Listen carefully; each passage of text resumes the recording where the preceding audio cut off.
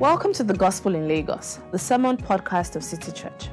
City Church is a community of worshippers on mission. We exist to catalyze a gospel-centered movement that renews Lagos spiritually, socially, and culturally. You can find out more about us at www.citychurchlagos.com. City Church. Love Jesus, love people, love Lagos.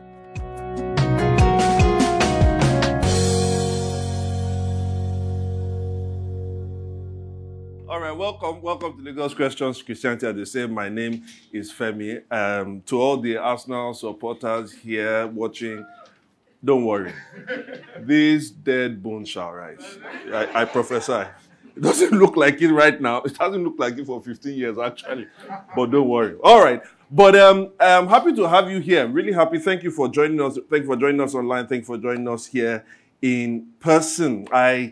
As I said, I am a fan of this city of Lagos. I love this city really because, apart from growing up here, you have to love where you grew up, Abby.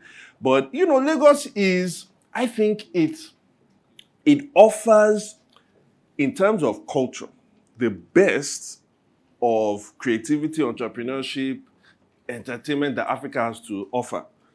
I know he was born in Port Harcourt, but he really actually honed his skills in Lagos.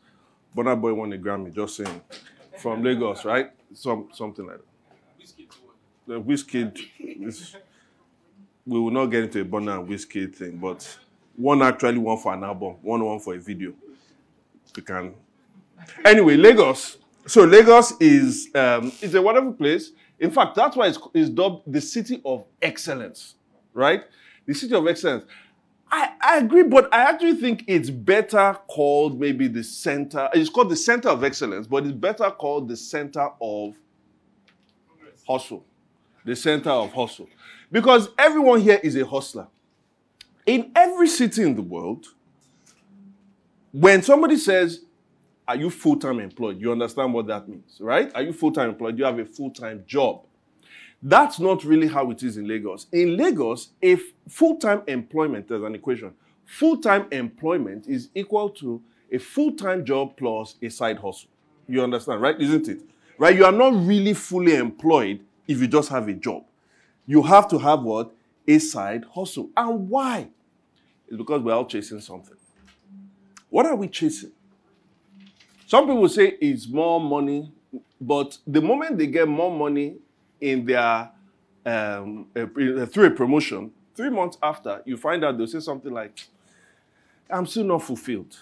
Some others will tell you that it doesn't really matter that they love their current job.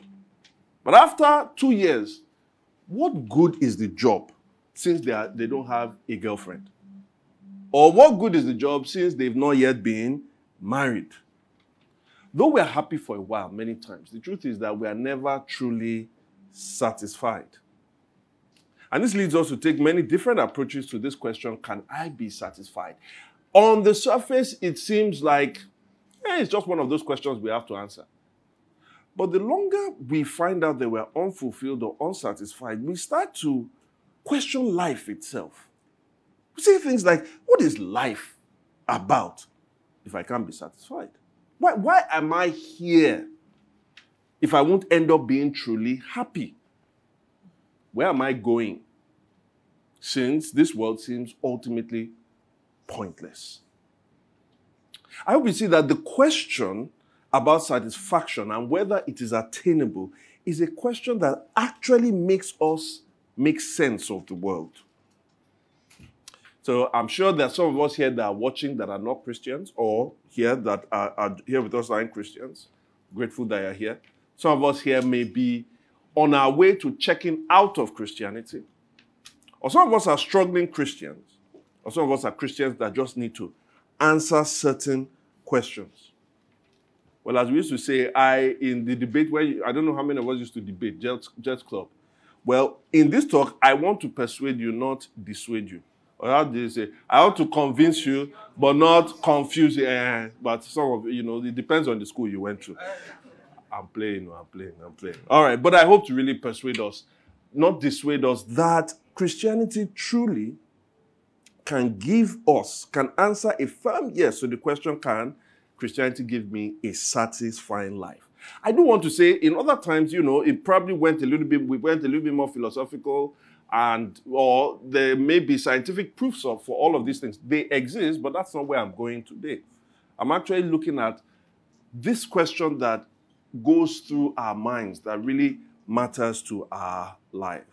So in this talk, I'm going to go through four things. I want to talk about how we experience the problem. So this satisfaction problem, this lack of attaining satisfaction, how we experience the problem, how we react to the problem, why we have a problem, and the way out of the problem. How we experience the problem, how we react to the problem, why we have the problem, and the way out of the problem. So, now permit me to start by reading an amazing story a discussion between Jesus and a particular woman, right? It's called the woman at the well because it happened at a well. Now, it may seem like a very ordinary discussion at first about a mundane thing, getting water, but eventually you find out that it's a very profound discussion. And the reason, a profound discussion, and the reason I want to read this story is for two reasons. One is, though this thing happened well over 2,000 years ago, right, you can see that the human experience is universal. That is, what they were experiencing then is still what we're experiencing today. But second is this.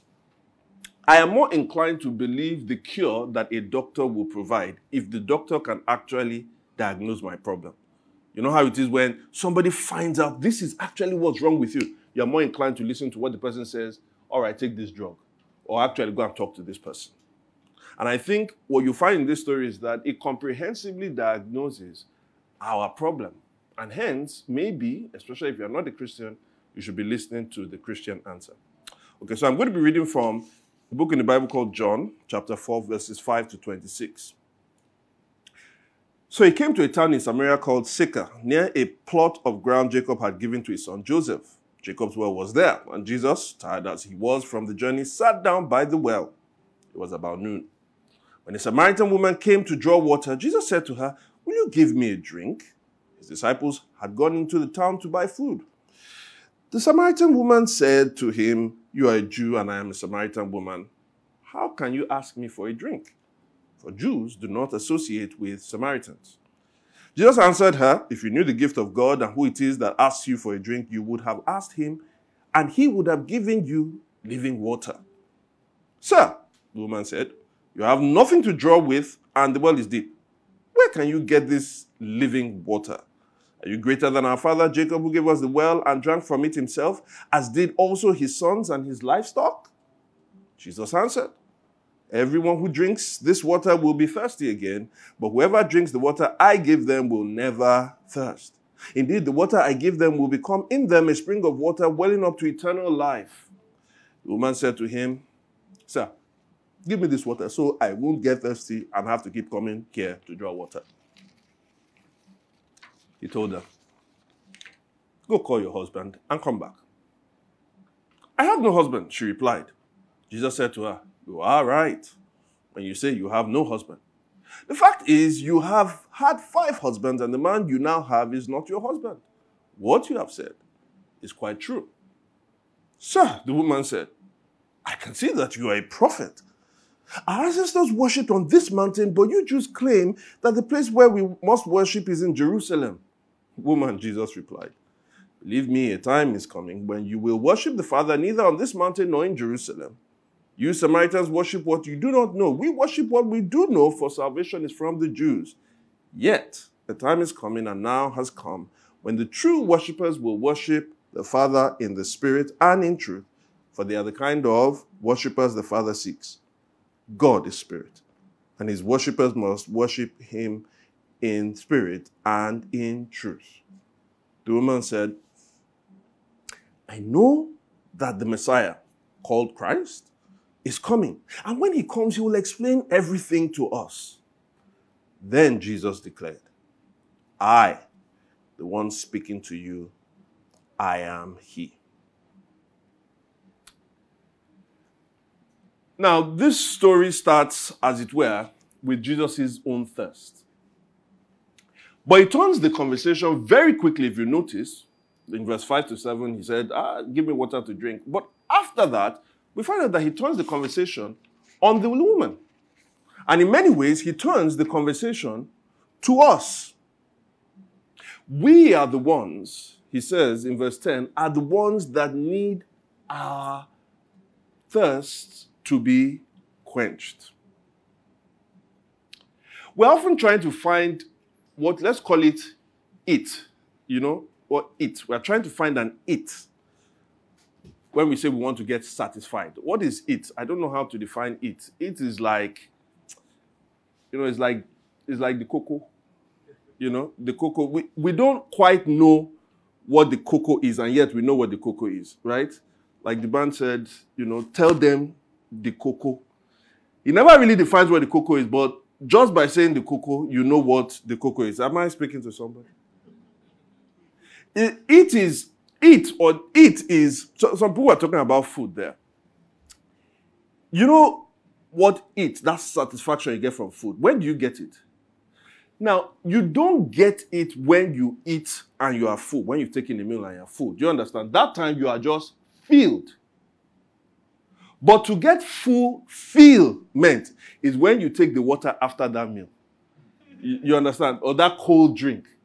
When you say, that is what? The it.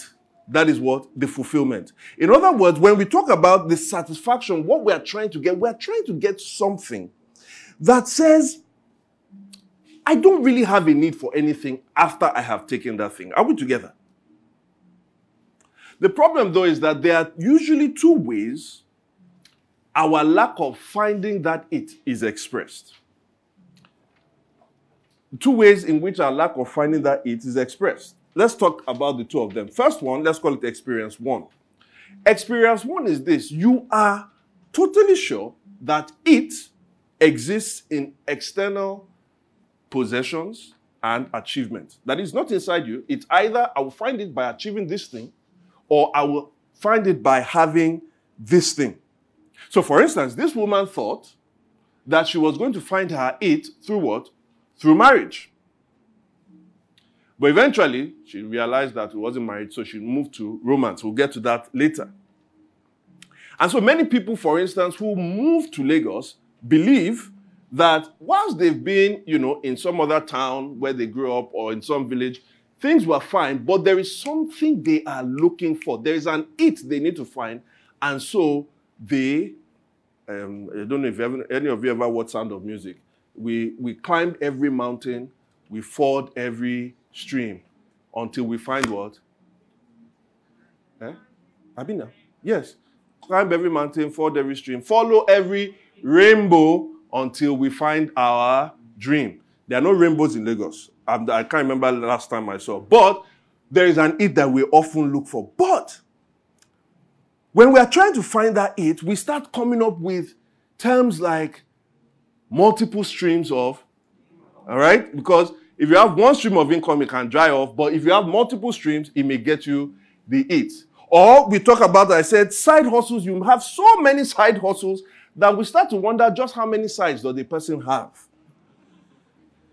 You see, while pursuing your dreams actually does have enormous power in driving you to achieve things that you've never achieved before, what we find out eventually is that the it somehow seems to elude us. We're in Lagos, the city where we love ourselves, but we love one other place. We love our country, but we love one other place almost equally as our country, and it's Canada.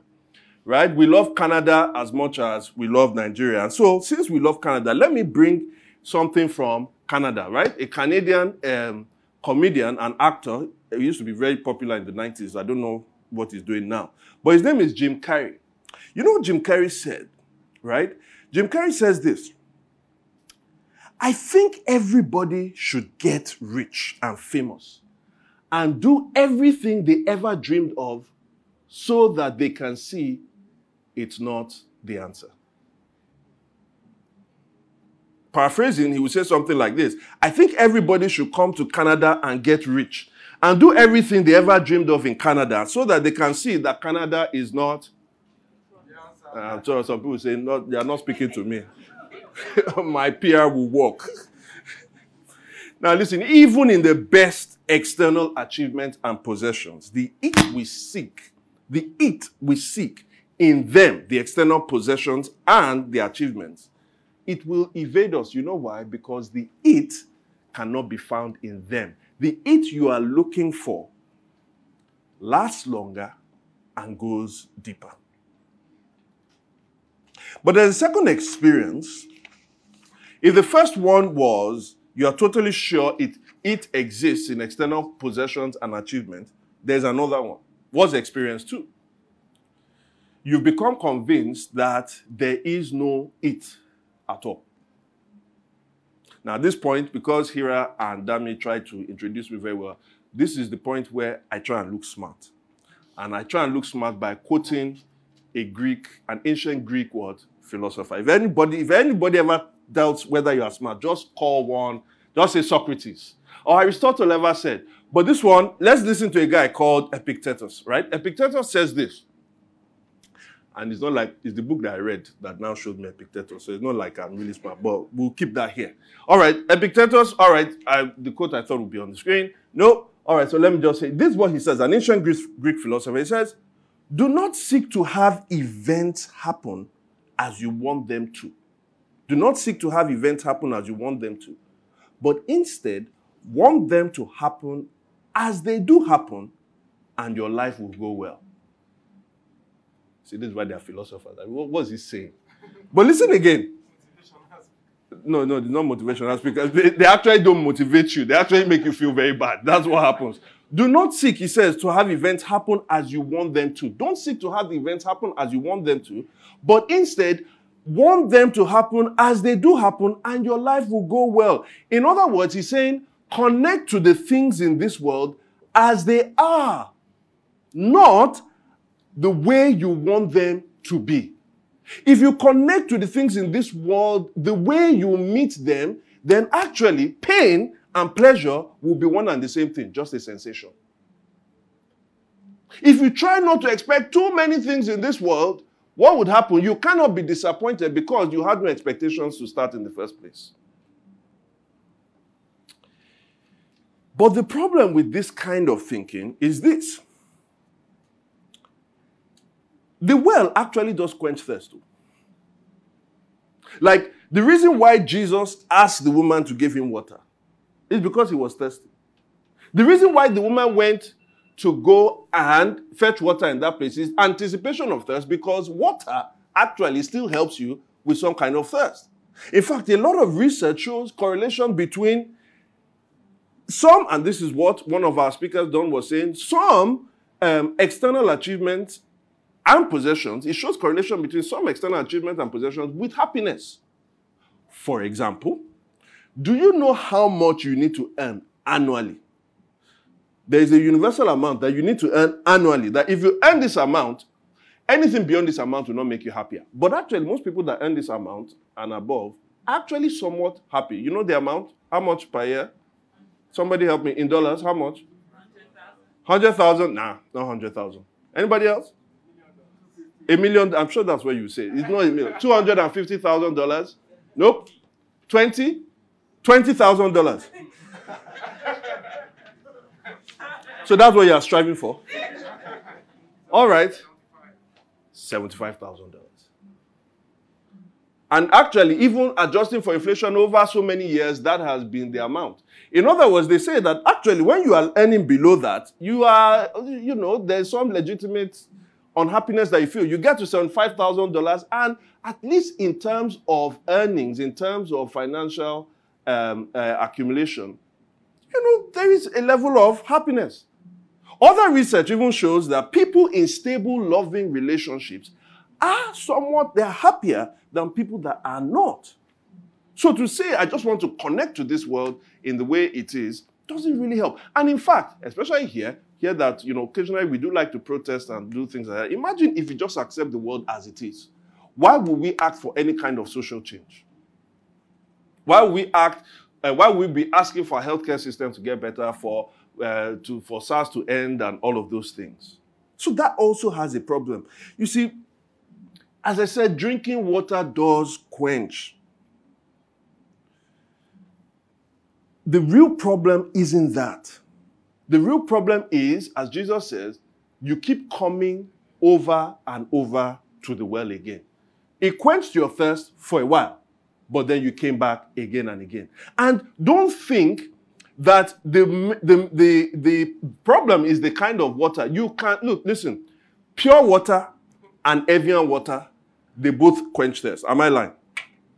The only difference between pure water and Evian is that pure water is how much? 50 naira. It's $50, right? 50 naira. Okay, it's 100. Sorry, 10 naira. You 20. Can you cut the video? Cut the video. Okay, so pure water is 10 naira, and Evian water is like, is it 10? 5. Are you trying to set me up? All right. Evian water is more expensive than pure water. All right. So Jacob's well, she's like Jacob's well. That you are saying that we'll be thirsty, but Jacob's well, are you greater than our ancestor Jacob? The point is said, if you drink from this Jacob's well, you will still come back thirsty over and over again. In other words, our perpetual thirst is the problem. We are insatiable beings. Now the question becomes, with these two kinds of experiences, the first experience is there is an it that you think in external possessions and achievements. And the second experience is there is no it. How do we react? Well, we react to there is an it, and I'm quoting, I'm thinking from a particular pastor called Tim Keller. To there is an it, we react normally in 4 ways. And to there is no it, we react in 3 ways. So in combined, that is 7. So there is an it, we have the people called the naive, the resentful, the driven, and the despairing. For there is an it. For there is no it, we have the hero, the cynic, and the detached. So let's look at how we normally will react through these people. Let's talk about there is an it. You feel that there is something outside there. Let's start. The naive, aka, some of you will know this reference, the young and the restless. The young and the restless. Usually these are people who are younger in age. Let's say you just finished university, you finished serving, right? I love seeing people like that because there is a great burst of energy. You see an ideal future. You are going to conquer, I don't know whether people in Nigeria still feel this way, but are we still global champions? Like, I'm going to, I don't know, solve global warming or something. You're going to be richer than Dangote. Young people come out with a lot of energy. Now, with that burst of energy, what isn't seen is that they don't know the emptiness of their lives. They feel that the only reason why they feel somewhat empty now is because they haven't achieved that it. But by going out, by trying to, once I get this job, once I do this thing, and I meet this person, and I discover that, eventually, I will not feel empty. And so you go out, you apply for jobs, you do this thing, you do that. And I often see, before, it used to be about 3 years after. But right now, it's almost like 18 months after. They now start to come to terms with their empty feelings. Why? Because they thought they were going to have it when they hammer or they blow. But after 18 months, they don't have it. Why? Because that job hasn't come. Because that spouse hasn't come. Because that business hasn't been set up. Because that milestone has not yet arrived. And so all of a sudden, their naivety starts to go. Have I been in that situation? So now what? But what happens usually is that you become the second person, the resentful. The resentful, aka, had it not been or had I known, right? Had it not been or had I known. Who are these? When the naive don't achieve what they set out to achieve, then you know what they do? You have to look for someone or something else to blame. It reminds me of an old song. I hope I don't mess it up. It's an old song, but I'm not going to sing it. I'm just going to try to rhyme it. I would have asked for a beat, but I think I will mess it up. So I'm not going to. But I want you to listen closely to what the person said. It was a comedian. Her name was Anna Russell. And, you know, everybody now, especially now, everybody now that has a problem, right? Both for millennials and Gen Z, much more enlightened about mental health and mental trauma. And so there's a lot of psychoanalysis going on. And everybody becomes their own armchair psychologist. So she was reflecting at the time when psychology was bursting forth in her own period. And she was talking about how whenever people had a problem, you know, they went to see their shrink. They went to see their psychiatrist. And so she was almost narrating a story in her song about she going to see her psychiatrist. So here's what she said. All right, so let me try and get myself. Okay.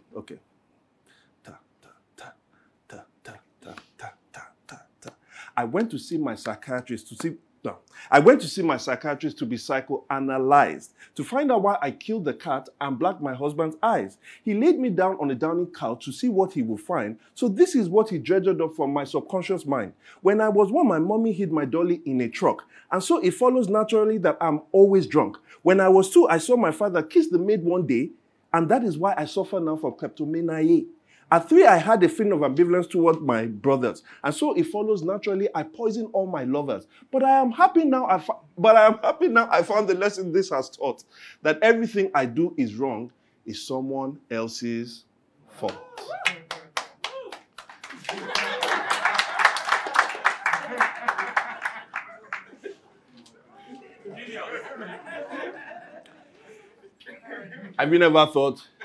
Have you ever said, or have you never heard, if my parents had sent me to better school, if my parents did not spoil me, if my parents did not give birth to me in this country, I would have been chairman by now. Or if not for my abusive spouse or my abusive boss, I would have been somebody in that office today. Some people blame people. Some people just blame circumstances or systems. If not for the sexism or the nepotism or the racism or the other isms, I will have been where he or she is today. I found the lesson that this has taught, that everything I do that's wrong is what? Someone else's fault. You see, after the naive come to find out that the it wasn't there, what happens is that you start becoming resentful and wondering, why is it that this thing didn't happen to me? And you see, sometimes actually going through that process of trying to figure things out, it may work out in a constructive way. Maybe you get into, that's why a lot of social activists are very angry people. Have you ever met a social activist that is just even killed? No, they're always very angry. You may be able to constructively use it in the right way. But ultimately, the venting and the complaining doesn't ultimately lead to somewhere constructive. But that makes me think about the third one. Because here, the first 2, you didn't achieve the thing. But in the third one, the driven, what happens? You actually do achieve. Notice that the woman that Jesus encountered believed that it was in husbands. Guess what the woman achieved? She got married. She actually did get married. Like many of us, we are maniacally driven to accomplish and get what we set out to get. And then we eventually get it. And when we get that thing that we think it is in, and we find it is not there, what is it that we do next?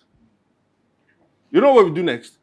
We think that it was this kind of thing that was the problem. So we look for another one. The woman got married once and found out it wasn't to Shegun.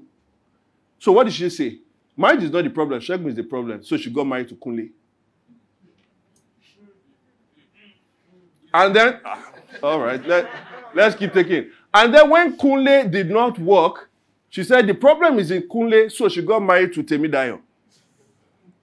And then she realized that the problem wasn't in marriage.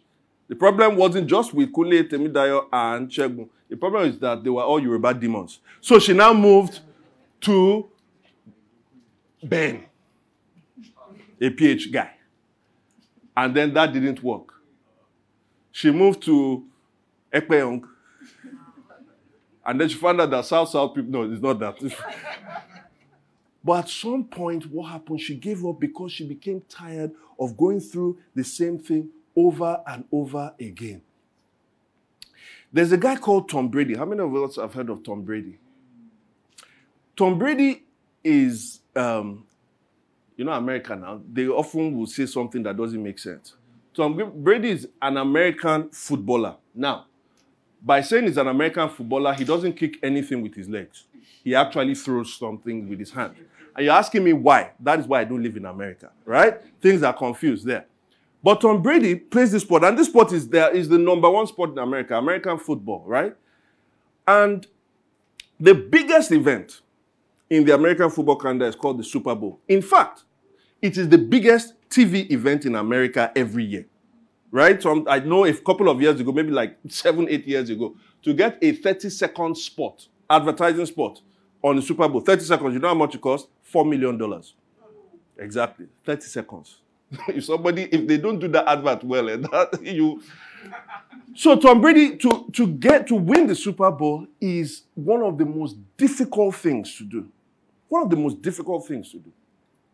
But Tom Brady was an extremely driven person. He played the most important position in the football team. It's called the quarterback. And of 2005, only about 2 people had won the Super Bowl 3 times. Tom Brady now won it in 2005 3 times. After he won it the 3rd time, you know what he said? Listen to him in this video.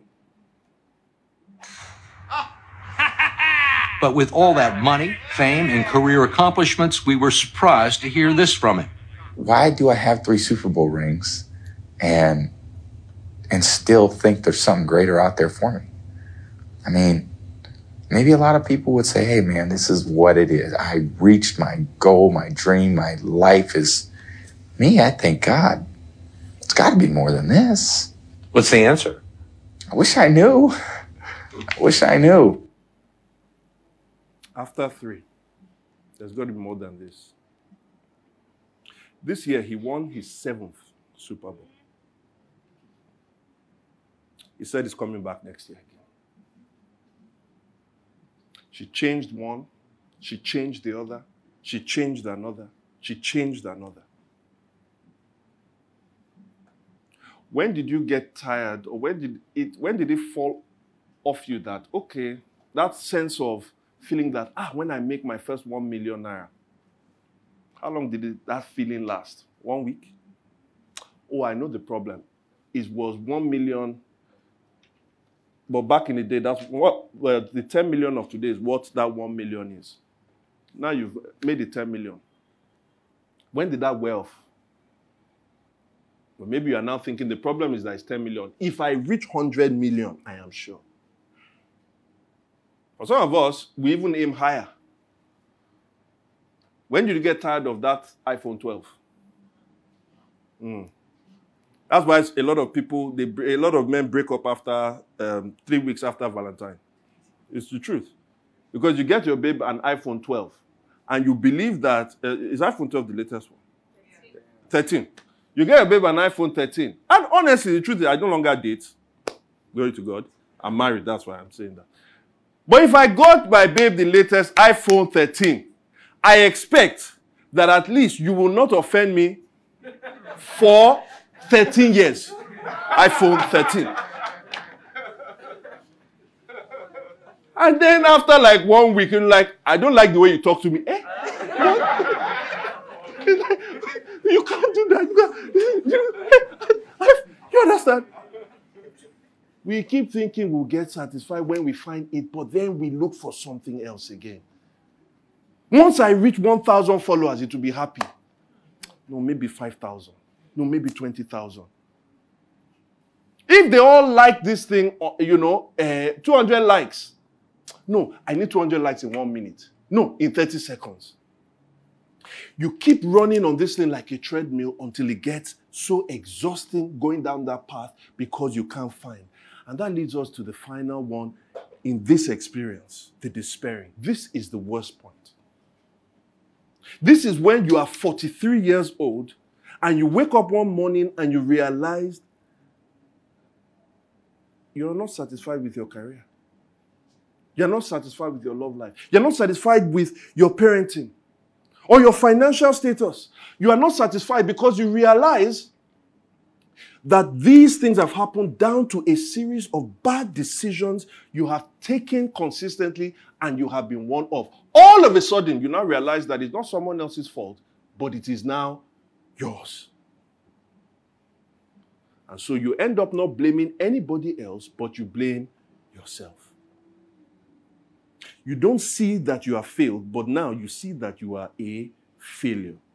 And so you end up hating yourself. And so you see, all these four reactions don't help us. But maybe if we consider there was no it, maybe that will help. There are three kinds of people there. And the first one is the hero. Who is the hero? Now remember, the it believes, this second experience believes there is no it. Now, there is no it in external possessions and achievements. Now, who is the hero? The hero, some of us have become, you become enlightened. You've read some nice books. You've read some Greek philosophers. And you find that you are more enlightened than the people around you. You are more enlightened than your previous self. You are more enlightened than the previous societies that came before you. Maybe you eventually hammered, or maybe you are born into wealth. And so you realize that, see, people that are chasing all these things and think that value is in them, that's not where real value is. Value is not found, or true satisfaction isn't found in you getting better. True satisfaction is found in making others get better. So you pour yourself into philanthropy and activism. You feel valued by making others feel valued. What could be wrong with this? Now, of course, we can't discourage that. But ultimately, let's be honest, this is self-serving. It is self-serving. When you say you care for people, your care for people is really hinged upon your care for yourself. Your supposed generosity comes from a place of moral superiority. You feel like you know something that other people don't know. And that thing that you know what that helps you do? It starts making you look for vulnerable people to help them. You start feeling like some kind of messiah. And so when you give people help, you start using that help to control them. You use other people's vulnerability to feel good about yourself. And when you give them that help and they don't react in a way that makes you feel good about yourself, all of a sudden you start to resent the people that you are trying to help. I thought you were a true hero. Some people actually measure. You'll be like, when I gave that person 50K, the way she knelt down, she just did like this. They say, that is 5,000 naira kneeling now. It's 50K now. At least, calm down. I gave the guy 100,000. One phone call. Just one phone call. And he spent 1 minute. Is it not? How much is the call? You expect, don't he have a wife? How come she didn't call me too? When you try to use other people to make yourself feel valued, you are using other people. But then you have another one, the cynic. Who are the cynic? These are the ones that have grown up. They put away childish ways. The childish ways of thinking success comes in sex, money, and power. They now know what most people don't know. And you know what they found out? That no one is ever content or satisfied. The key to life is not about chasing dreams or anything. The key to life is managing expectations. What is in front of you? Just try to enjoy it for what it is. Life is about management. It's not about satisfaction. If you've ever met people like this, you'll find very quickly they are not fun to be around. Have you ever met somebody who, you got this job? Like, whoa, I just got the job with this company. I heard that those people, the way they work people tirelessly, I just started this business. I saw the forecast for that business. It's not, things are going down. No? So just, have you ever met somebody like that? Maybe, are you somebody like that? Not fun to be around. You can never really enjoy anything. They spoil other people's good news by giving them a dose of reality check.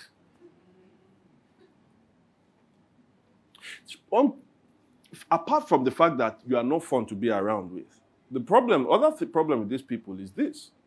You know, one of the differences between animals and humans is that animals don't seek joy, meaning, and fulfillment. Humans do. So for you to get to a place where you say, I am not going to try to seek any joy, fulfillment, or any kind of meaning, or to lose enchantment with this world, the ability to smile, you know what you must do? You must actually harden your heart. You say, oh, I'm doing it to protect my heart from being broken. The only way you can protect your heart from being broken is to make that heart very hard. And so what you end up doing is dehumanizing yourself by becoming a cynic. The final one is very related to that, the detached. There was a lady I was counseling once. She'd had a tough life with relationships and her family. She had a divorced spouse. And she asked me years ago, she says, why does one have to pursue happiness? Can't we just accept it's an illusion and just get on with life? I remember looking at her, I tried to explain. I knew she had started listening to philosophers like Epictetus. I would try to have a conversation, and I said, you can't live life this way. And I saw this person generally just move away from people, detached, could never really attach herself to anyone. Our life would be something like this. Why love when we'll all die? Stop having huge dreams. Stop expecting too much from people. Stop expecting sunshine. Stop receiving flowers. Stop dancing to love songs. Stop! Why invest when the recession is already around the corner? Just detach. So she tried to live her life emotionless until one day she called me and said, I don't want to be alone anymore. Trying to live that life as an alternative is not sustainable because you are trying to go away from your humanity. When she said, I don't want to live alone anymore, she was becoming just that much human. You see, though detachment may seem like it is wise, it is ultimately heart-hardening and dehumanizing. It may protect you from hurt, but it protects you from hurt at the expense of loving. And nothing is more fundamental to what it means to be a human than to love. So these are the ways that we react. And I want us to watch this video and just see again from these are people who told us about this problem, right? How is it that they themselves have been reacting or when they think about this? And then we'll close this with the last two things. I think before I truly understood what it meant to be satisfied in Christ or to understand that I'm God's own, I was under a lot of pressure. I mean, I put myself, no, I wasn't under, that sounds like external factors. I put myself under a lot of pressure. I mean, in school and academics, I was a smart kid and it came naturally to me. So it wasn't that I studied particularly hard and then I got it. It's just that I got it and it was fine. And that's who I was. I was the brainy, chatty child, you know, the one that was going to be ambitious and be a millionaire by 21. Then A-levels happened and university happened.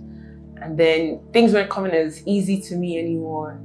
I didn't see the target of, you know, being a millionaire by 21 anymore. Things were hard, and it really made me think. It almost made me think, was life worth living? Like, what was the point of it? If this is who I am and I can't even achieve that, then what is the point? At some point, I thought my identity was all about me being smart and being, being the best. And over time, I found that there's situations where I'm simply not the best. Sometimes I'm great, I'm excelling, but sometimes, things don't work out. And for me, my satisfaction comes from my achievements and the things I do. So I feel satisfied based on maybe how well I'm doing in school or how well I'm feeling. Basically, school is like the most thing I do right now. So my performance in school is like my main measure of satisfaction. And I know it shouldn't be like that, but I tend to measure my satisfaction with my achievements. It's not constant. So like today, I may be doing very well in school and I'll feel satisfied. So what happens if I start to struggle with a particular subject? Then it means that I'm going to start seeing everything else as bad, which is problematic because I shouldn't put like all my eggs in one basket. I shouldn't look at school only as the source of my satisfaction.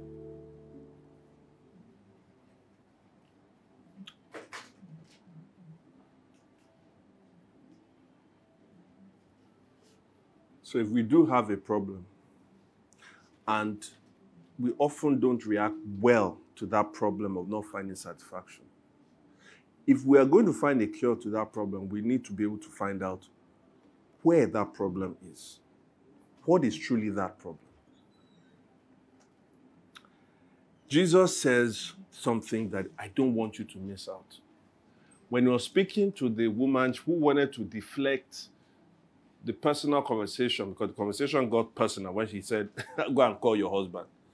When he was speaking to the woman, she now started going theological on him. Like, where is the real temple and all of that. And Jesus says something. He says, you guys, you worship what you do not know. You worship what you do not know. The problem that we have with satisfaction is actually a worship problem.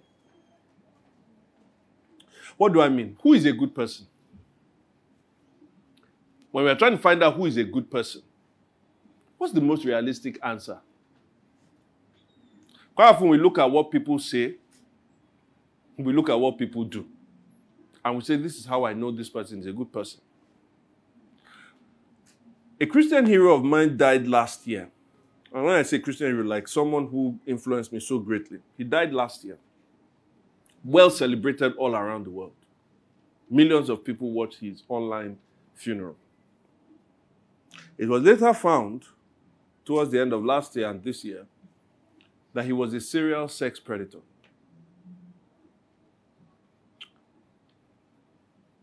Was he a good man? If you had asked most people, because of what he said and because of what he did, we would have said he was a good man. But you see, at the end of the day, we are not asking just what people believe, what people say, or what people think to find out whether they are good people or not. What we really should be looking at, as Jesus is saying, is what people worship or what people love. Because at the center of who you are is not what you say. In fact, quite often we like to say, we like to say more than who we are. When somebody says, I'm the kind of person that, things don't easily move me. I don't just lose my temper. That person loses their temper a lot. Somebody starts diet this week. They say, I don't like taking food that has a lot of calories. Often what people say, just started this week. Fit for, and you always know when it's not true because that's when you see them on Instagram story, right? And you often say, after 5 days, what eventually happened? You are what you really love, because at the heart of it, many times we do what is wrong. How many of us have ever done what is wrong before? Right? If you didn't raise your hand, you just did what was wrong, right? Now, one more question. When you did that thing that was wrong, did you know before you did it that it was wrong? Hands up if you knew. If you've ever done something that was wrong and you knew it was wrong before you did it, hands up. In other words, we're not just what we believe or what we think. Because if we were what we believe and what we thought, we will not do what we know is wrong. Why did you do it? It's because in that moment and in that time, what you thought that thing was going to give to you was more important to you than any kind of consequence. Do you understand me? That thing, you love that thing more than whatever God or whatever somebody that you respect would have said about you in that moment. In other words, we are driven by what we love. Whatever our hearts find, whatever our hearts worship or our hearts love, our mind will find rationable, our desire, our emotions will find desirable, and our will find doable. So Jesus is saying, if you want to find out the problem is a worship problem. It's at where we can locate where the problem is working is at the worship. Now, what is it about our worship that is the problem? What is it about what we love that is a problem? It's something we can just call disordered love. Disordered love. For those of us who worked, maybe you've been on any kind of team, whether it is a work team or school team or something. Have you ever been part of a team where you know there was a leader of the team, but having spent some time in that team, you realize that that leader should not be the leader of the team? That there's somebody else on that team that really should be leading the team. Hands up if you know what I'm talking about.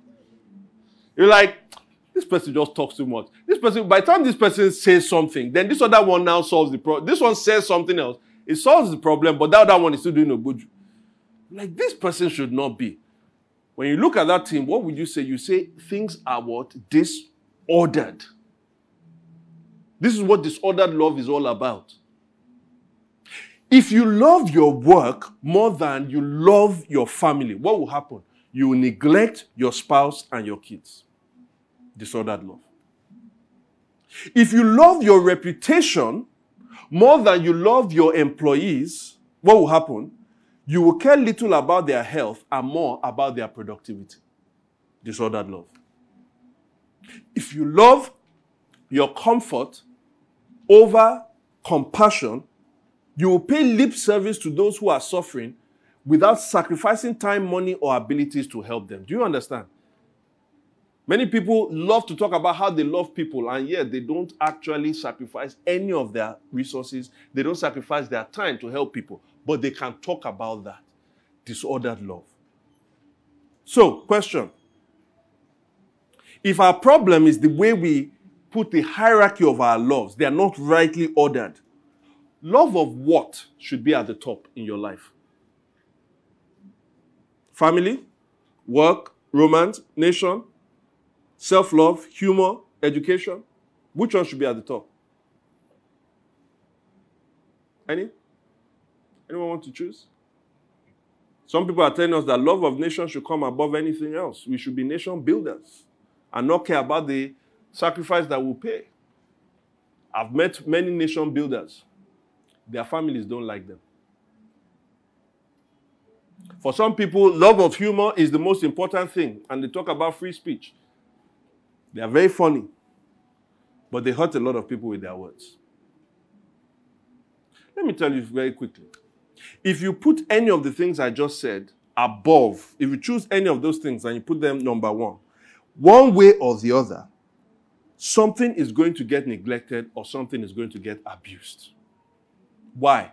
Because the real disorder we have is not a disorder in the love of the created things. The real disorder we have is a disorder between love of the Creator and love of any created thing. Jesus says that true worshipers is what God is looking for. In other words, if you love anything in this world more than you love the Creator of this world and your Creator, you are going to have a problem with satisfaction. Not that we should not love anything, is that we should not love them more in relation to God who created them. Hear what I'm saying? It does exist. But we are longing for something that lasts longer and goes deeper than any created thing can give you. Chase all the money you want, it will not satisfy you. Chase the love that you want in a spouse, it will not satisfy you. Chase children, they will not satisfy you. Why? Because the it that you are looking for in them goes deeper and has to last longer than what any of them can ever provide. You are created for something deeper. That's why I love this quote by a guy called C.S. Lewis. about we human beings. This is what he says. A baby feels hunger. Well, there is such a thing as food. A duckling wants to swim. Well, there is such a thing as water. Men feel sexual desire. Well, there is such a thing as sex. If I find in myself a desire which no experience in this world can satisfy, the most probable explanation is that I was made for another world. Do you see what he's saying? He's saying the two experiences are both right and wrong at the same time.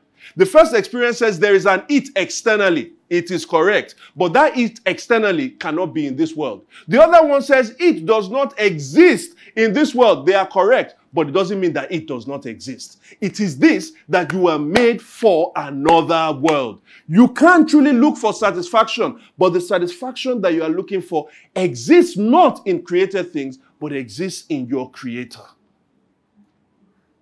When you are trying to find satisfaction in things that ultimately can be lost, because any spouse that you have, no matter how great they are, no matter how great that relationship is, one of you is going to die first. Whatever business that you have, whatever, accomplishment you make, eventually you're going to have to hand it over to somebody else who eventually may actually ruin it. You need something that can last deeper. Why try to seek satisfaction with all the created things that you ultimately can lose when you can have satisfaction with God that you can never lose? We are created for something deeper. But finally, I do want to talk and say, how do you then get to this God? This is the way out of the problem. Because if Jesus just left that woman and said something like this, love God more. Just love God more. This would be abstract and unhelpful. Because Hira said here that even she is still struggling sometimes with satisfaction. The truth is that even people who call themselves believers in God themselves are still trying to grow in what it means to love God.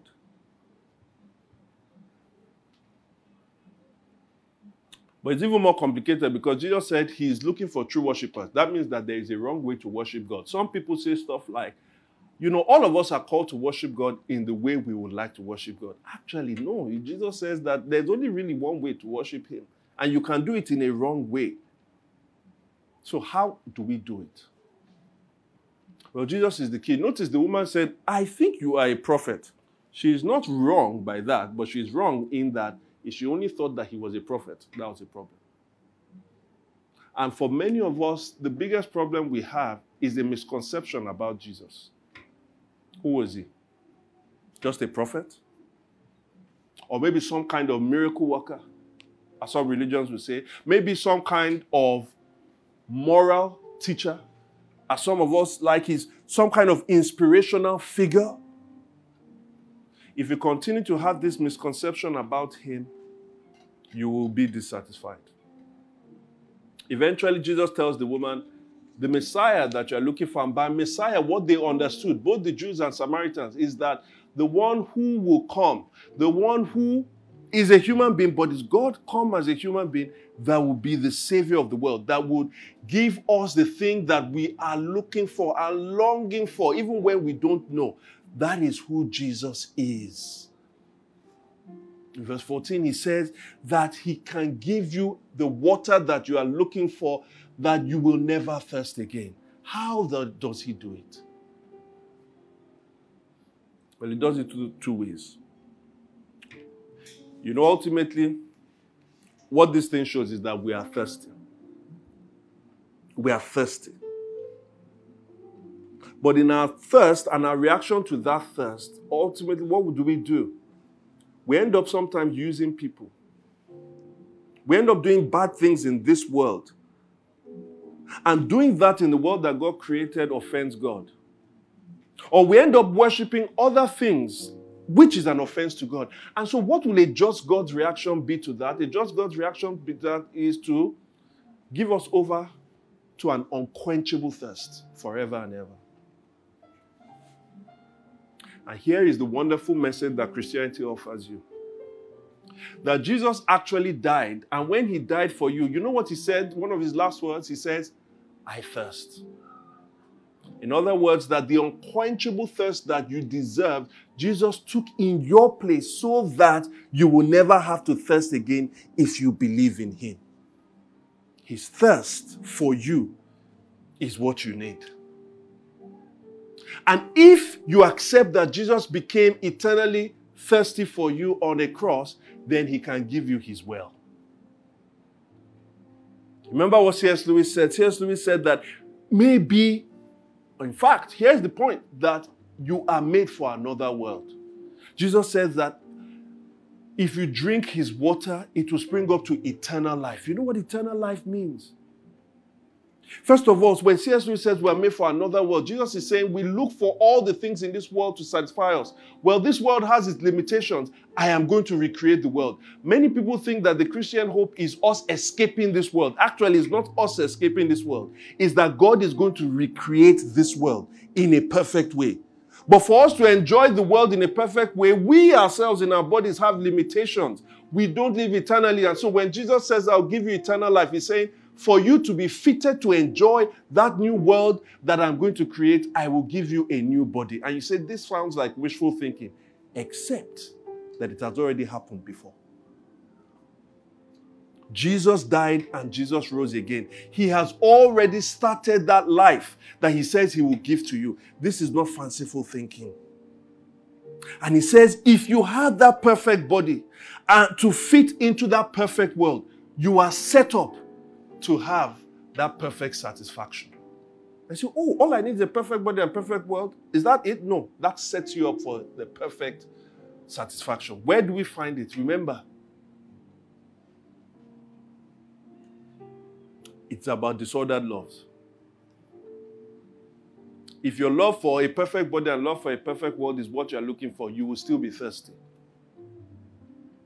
We are set up in that way so that we can have a perfect relationship with God.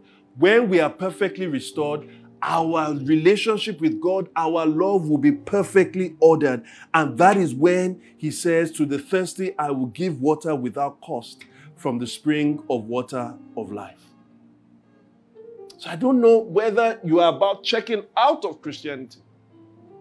Maybe because you feel that I have prayed, and Victoria gave us that wonderful story about all the things that you thought he was going to give you, but maybe because you were worshiping him in the wrong way.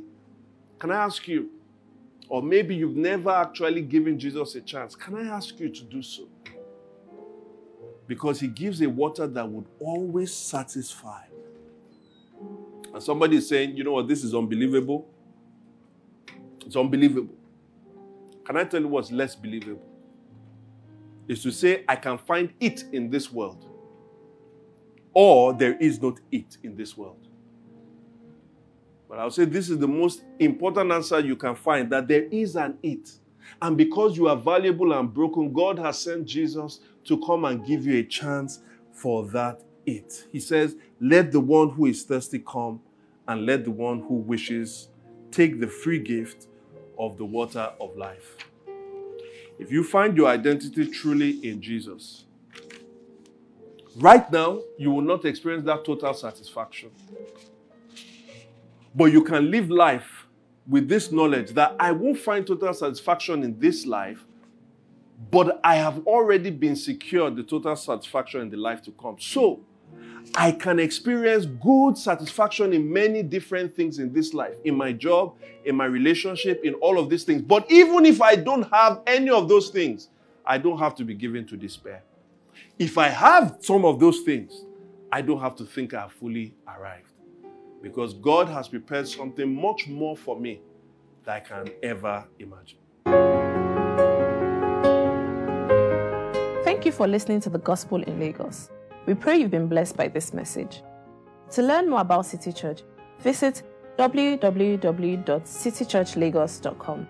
City Church. Love Jesus, love people, love Lagos.